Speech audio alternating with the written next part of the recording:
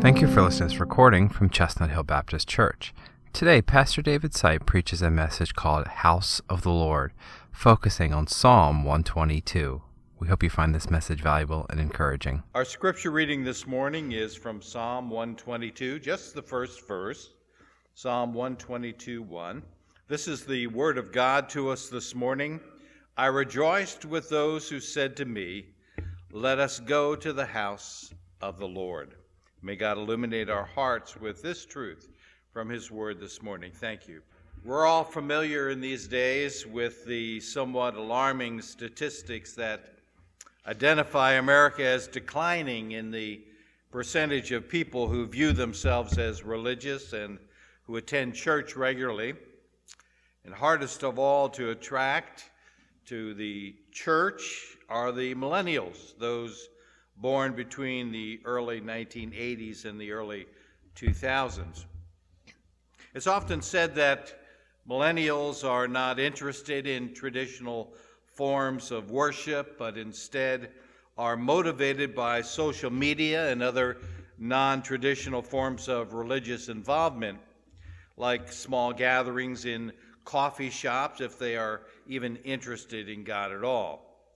And we're told that the church needs to adapt to the interests and forms of communication acquired by the millennials to attract them back to church, that somehow the generation needs to be communicated to differently than any preceding generation, that times have changed, the people have changed, their needs have changed, and we're told that the internet was a game changer for the millennials, and somehow what is defined as traditional church, conducted inside four walls with hymns of the faith and a pastor that expounds the Word of God exegetically, has lost its appeal.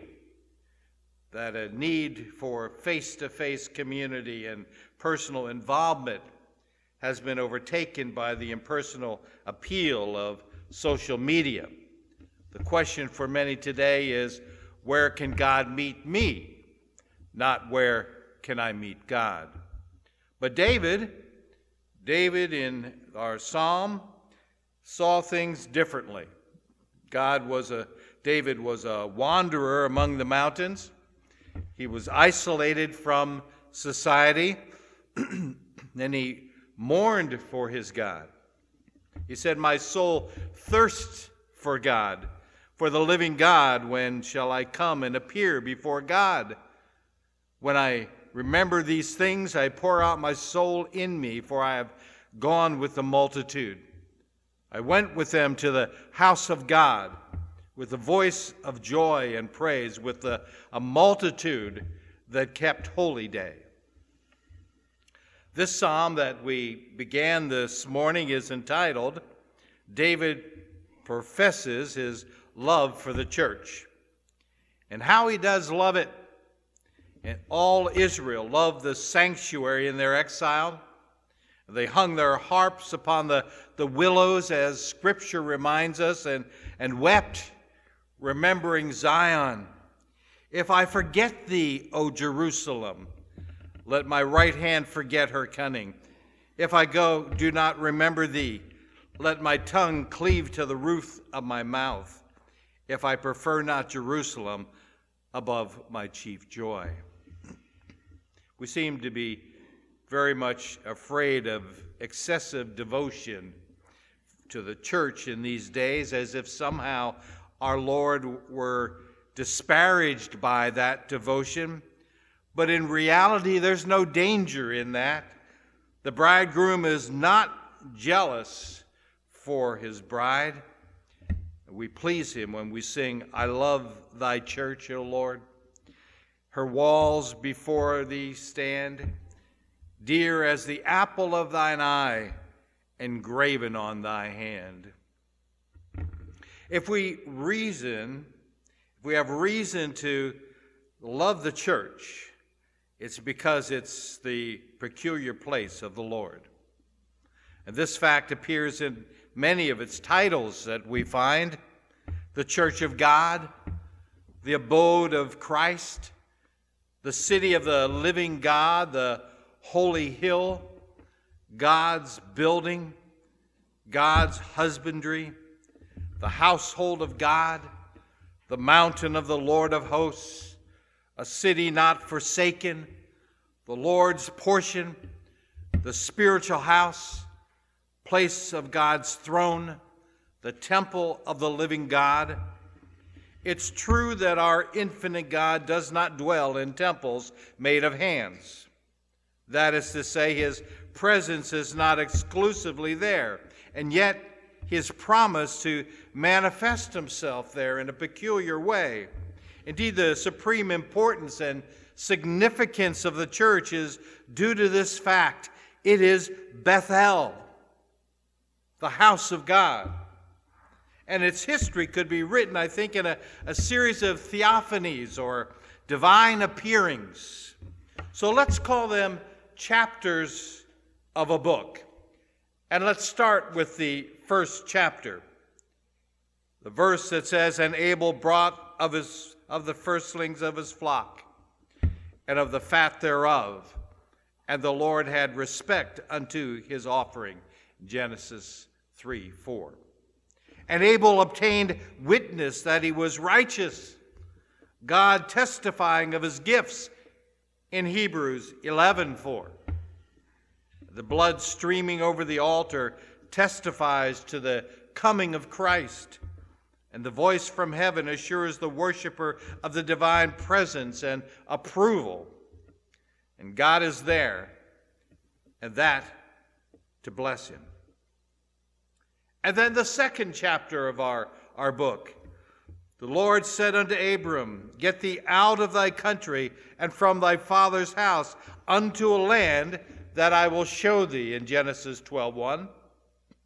In obedience to that voice, the patriarch went with his household, journeying along the banks of the great river, heeding the divine guidance and building altars wherever he went. And how jealously the angels must have guarded his tent, for within its fluttering curtains was the seed and the promise of the universal church.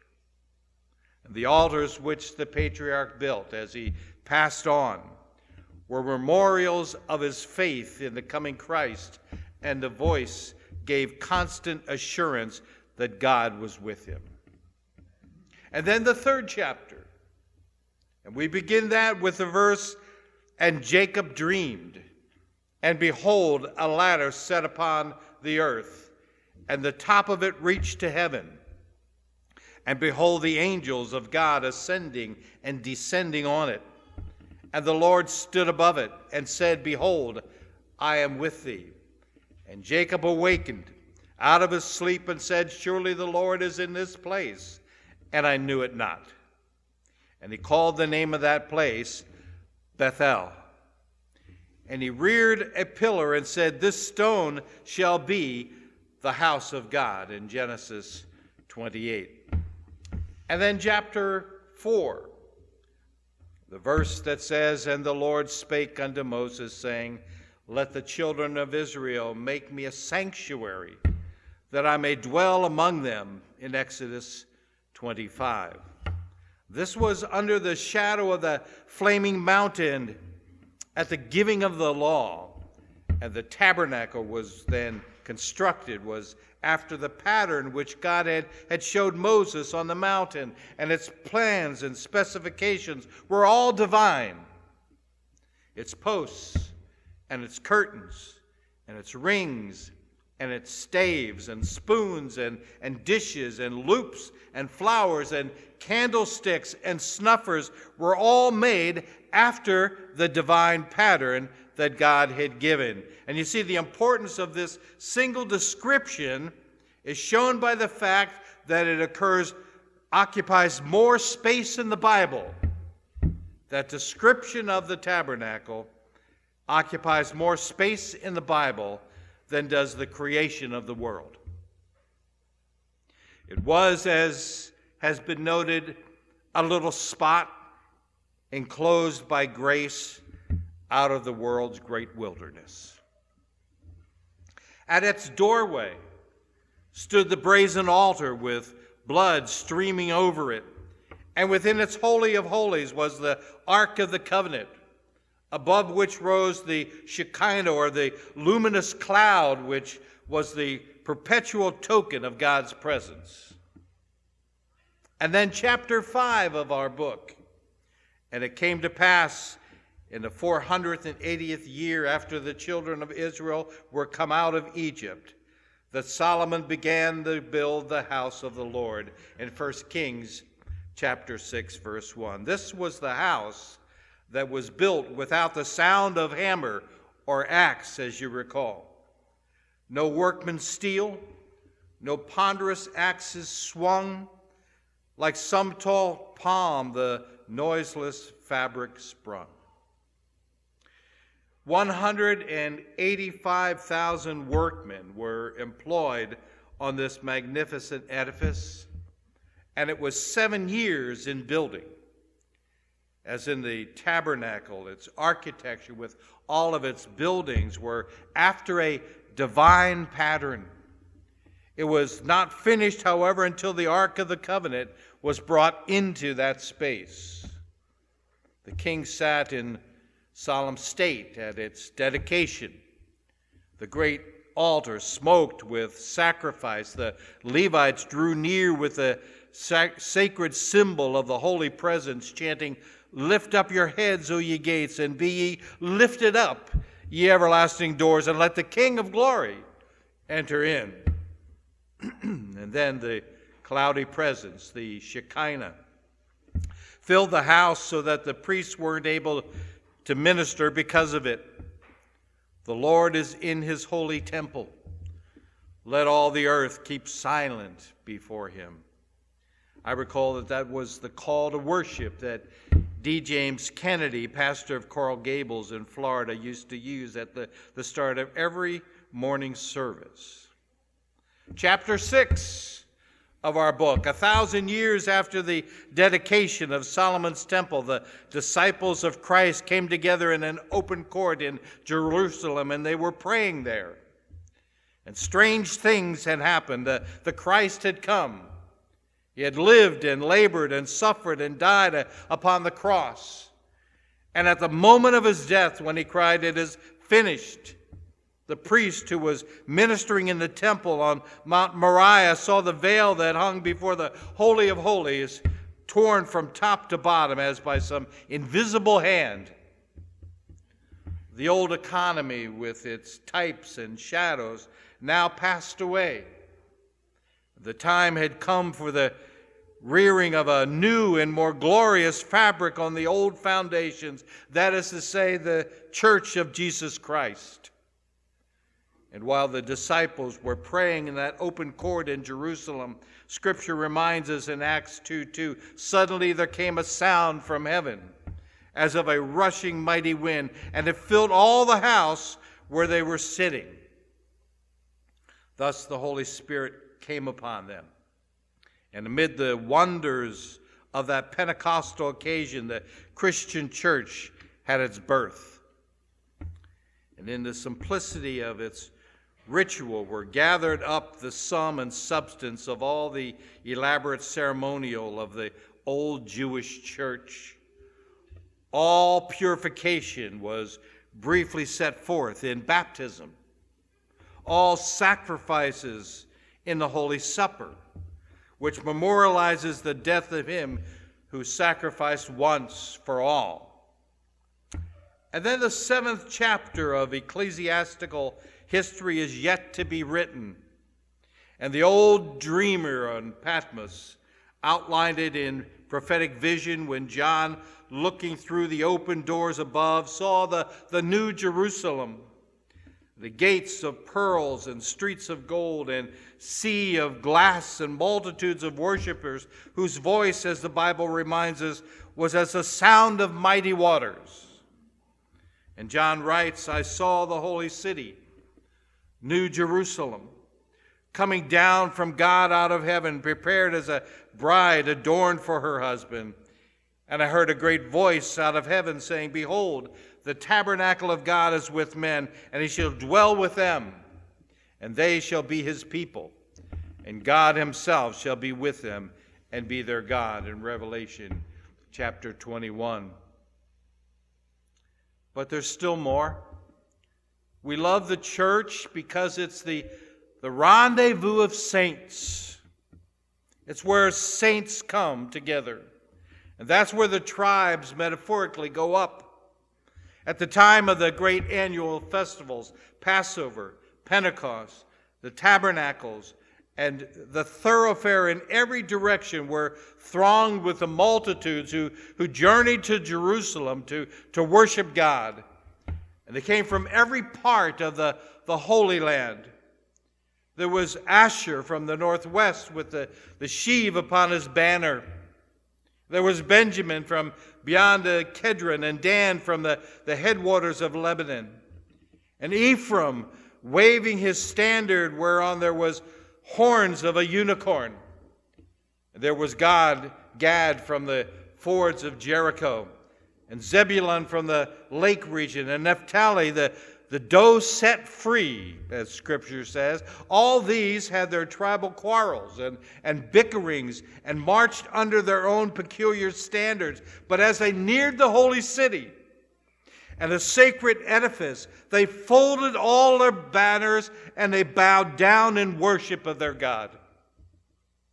In like manner, the Christian church is divided into its various denominations, but we all under one protection of a common devotion. The Bible says there is one Lord, one faith, one baptism, one God, and one Father of us all. It was not only for worship, however, that the tribes were accustomed to seek the holy place in times of great danger from the heathen round about or from foreign incursion. They fled there for refuge. Jerusalem was almost impregnable. The mountains round about were natural fortifications, and the city itself was built compacted together like a mighty citadel.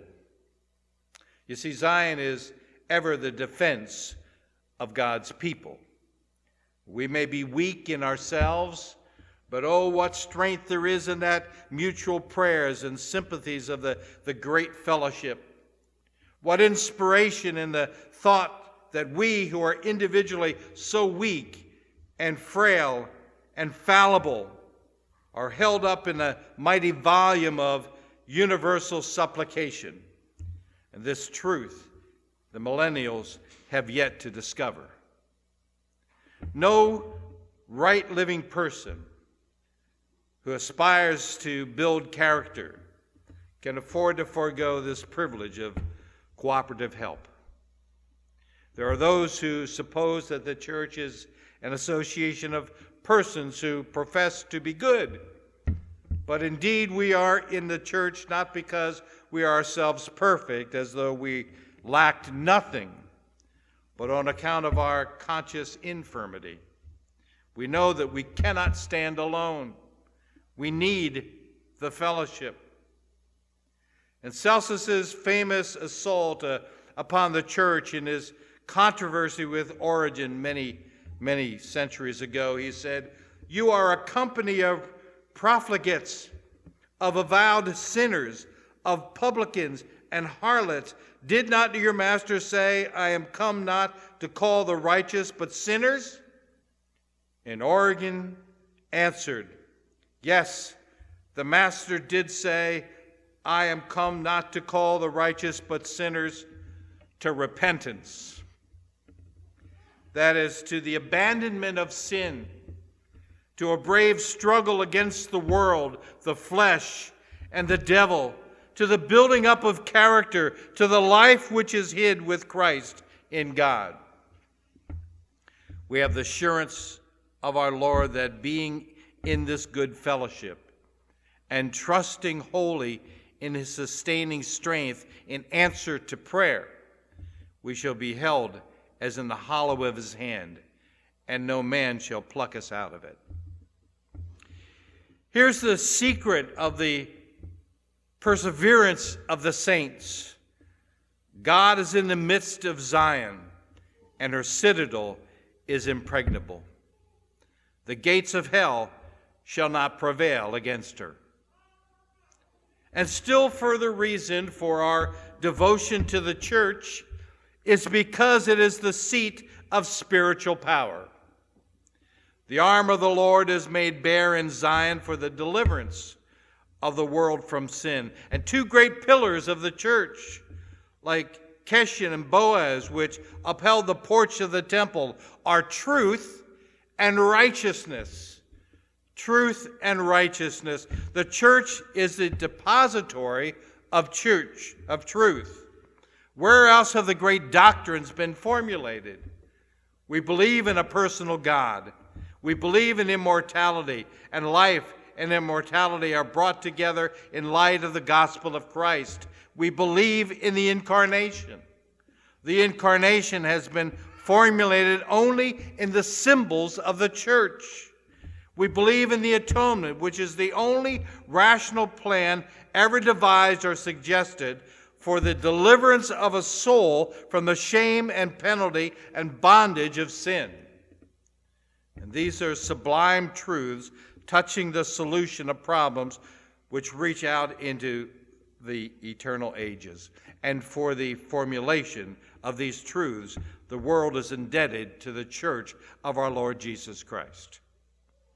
And all of them rest upon the scriptures, which are her peculiar heritage. The world is to be saved by the foolishness of preaching, and the center of all preaching is truth. And this is the Archimedean lever, if you recall, from the mathematician from many, many centuries ago.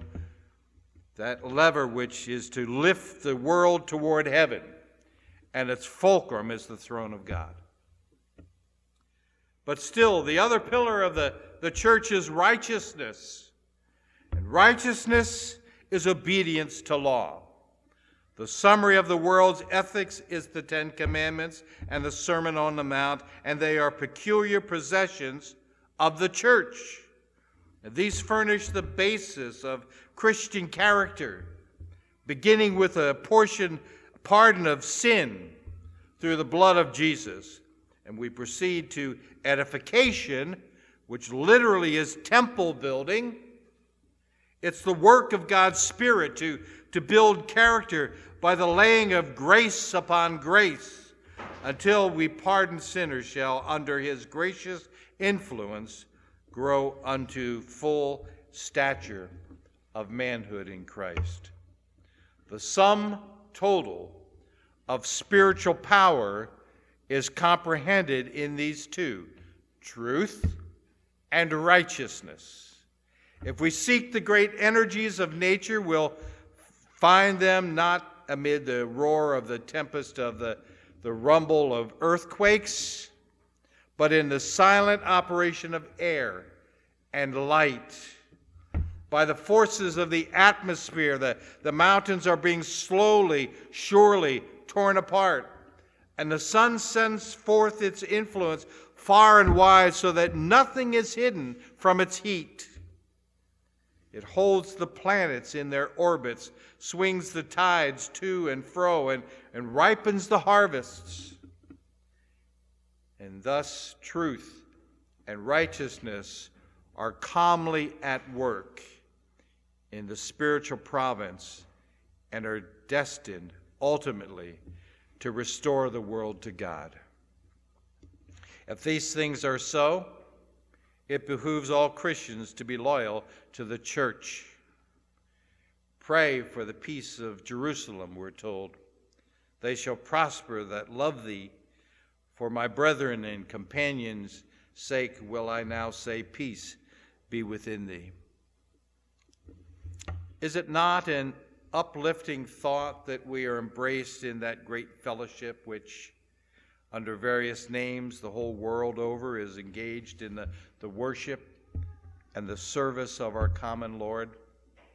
In great cathedrals, in country churches by the crossroads, and under the banyan trees in pagan lands, they're bending at this moment in devotion to him. Father God, enlarge our hearts so that our prayers may embrace them all. All who love our Lord Jesus Christ in sincerity, all who abide within the confines of the Holy Catholic Church. And what of those who live outside? Is it not a dreary thing to stand alone in the great struggle of life, to cling only to social media, to feel that you have no part nor lot in this great brotherhood, this cooperative guild of prayer and sympathy? The ancient mariner speaks of his weary years of wandering in that way. O wedding guest, this soul hath been alone on a wide, wide sea. So lonely 'twas that God himself scarce seemed there to be. But the days of his loneliness are over. He's found the pleasant companionship of God's people, and with its strength and comfort unspeakable. Oh, sweeter than the marriage feast, 'tis sweeter far to me to walk together to the kirk with a goodly company. The doors of the church are wide open to all who have accepted our Lord Jesus Christ as Savior and friend. And we journey to the place where the Lord has said, I will give it thee. But come, millennial, with us. Come, wanderer, friend, and the church will do you good. May God bless his own word to us this morning. Let's pray. Heavenly Father, as we have come before your throne and opened your word together, we pray that your Holy Spirit has touched us in a way that we can see that you are our companion here upon this earth. The church that you have created is a special place of common bond, that it is good that we are here to worship. It is good that you are here in your presence, that we can come in common sympathy, that in our frailness we can find victory and strength among each other. And so, Heavenly Father, we pray that for those who have found the church to be obsolete, who have lost their way, let them feel as David did, who mourned upon the hills, that he was no longer in the presence of others who were going to the tabernacle to be with you. Lord, Heavenly Father, we just thank you for this church building, for this assembly and this congregation of believers. And we pray, Father God, that those on the outside will find their way in, because it is a dreary place to stand alone with the great struggles of life. And so we praise you in Jesus' name. Amen.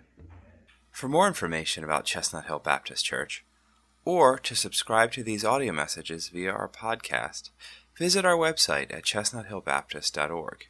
You can also write to us at Chestnut Hill Baptist Church, 2 Bethlehem Pike, Philadelphia, PA 19118.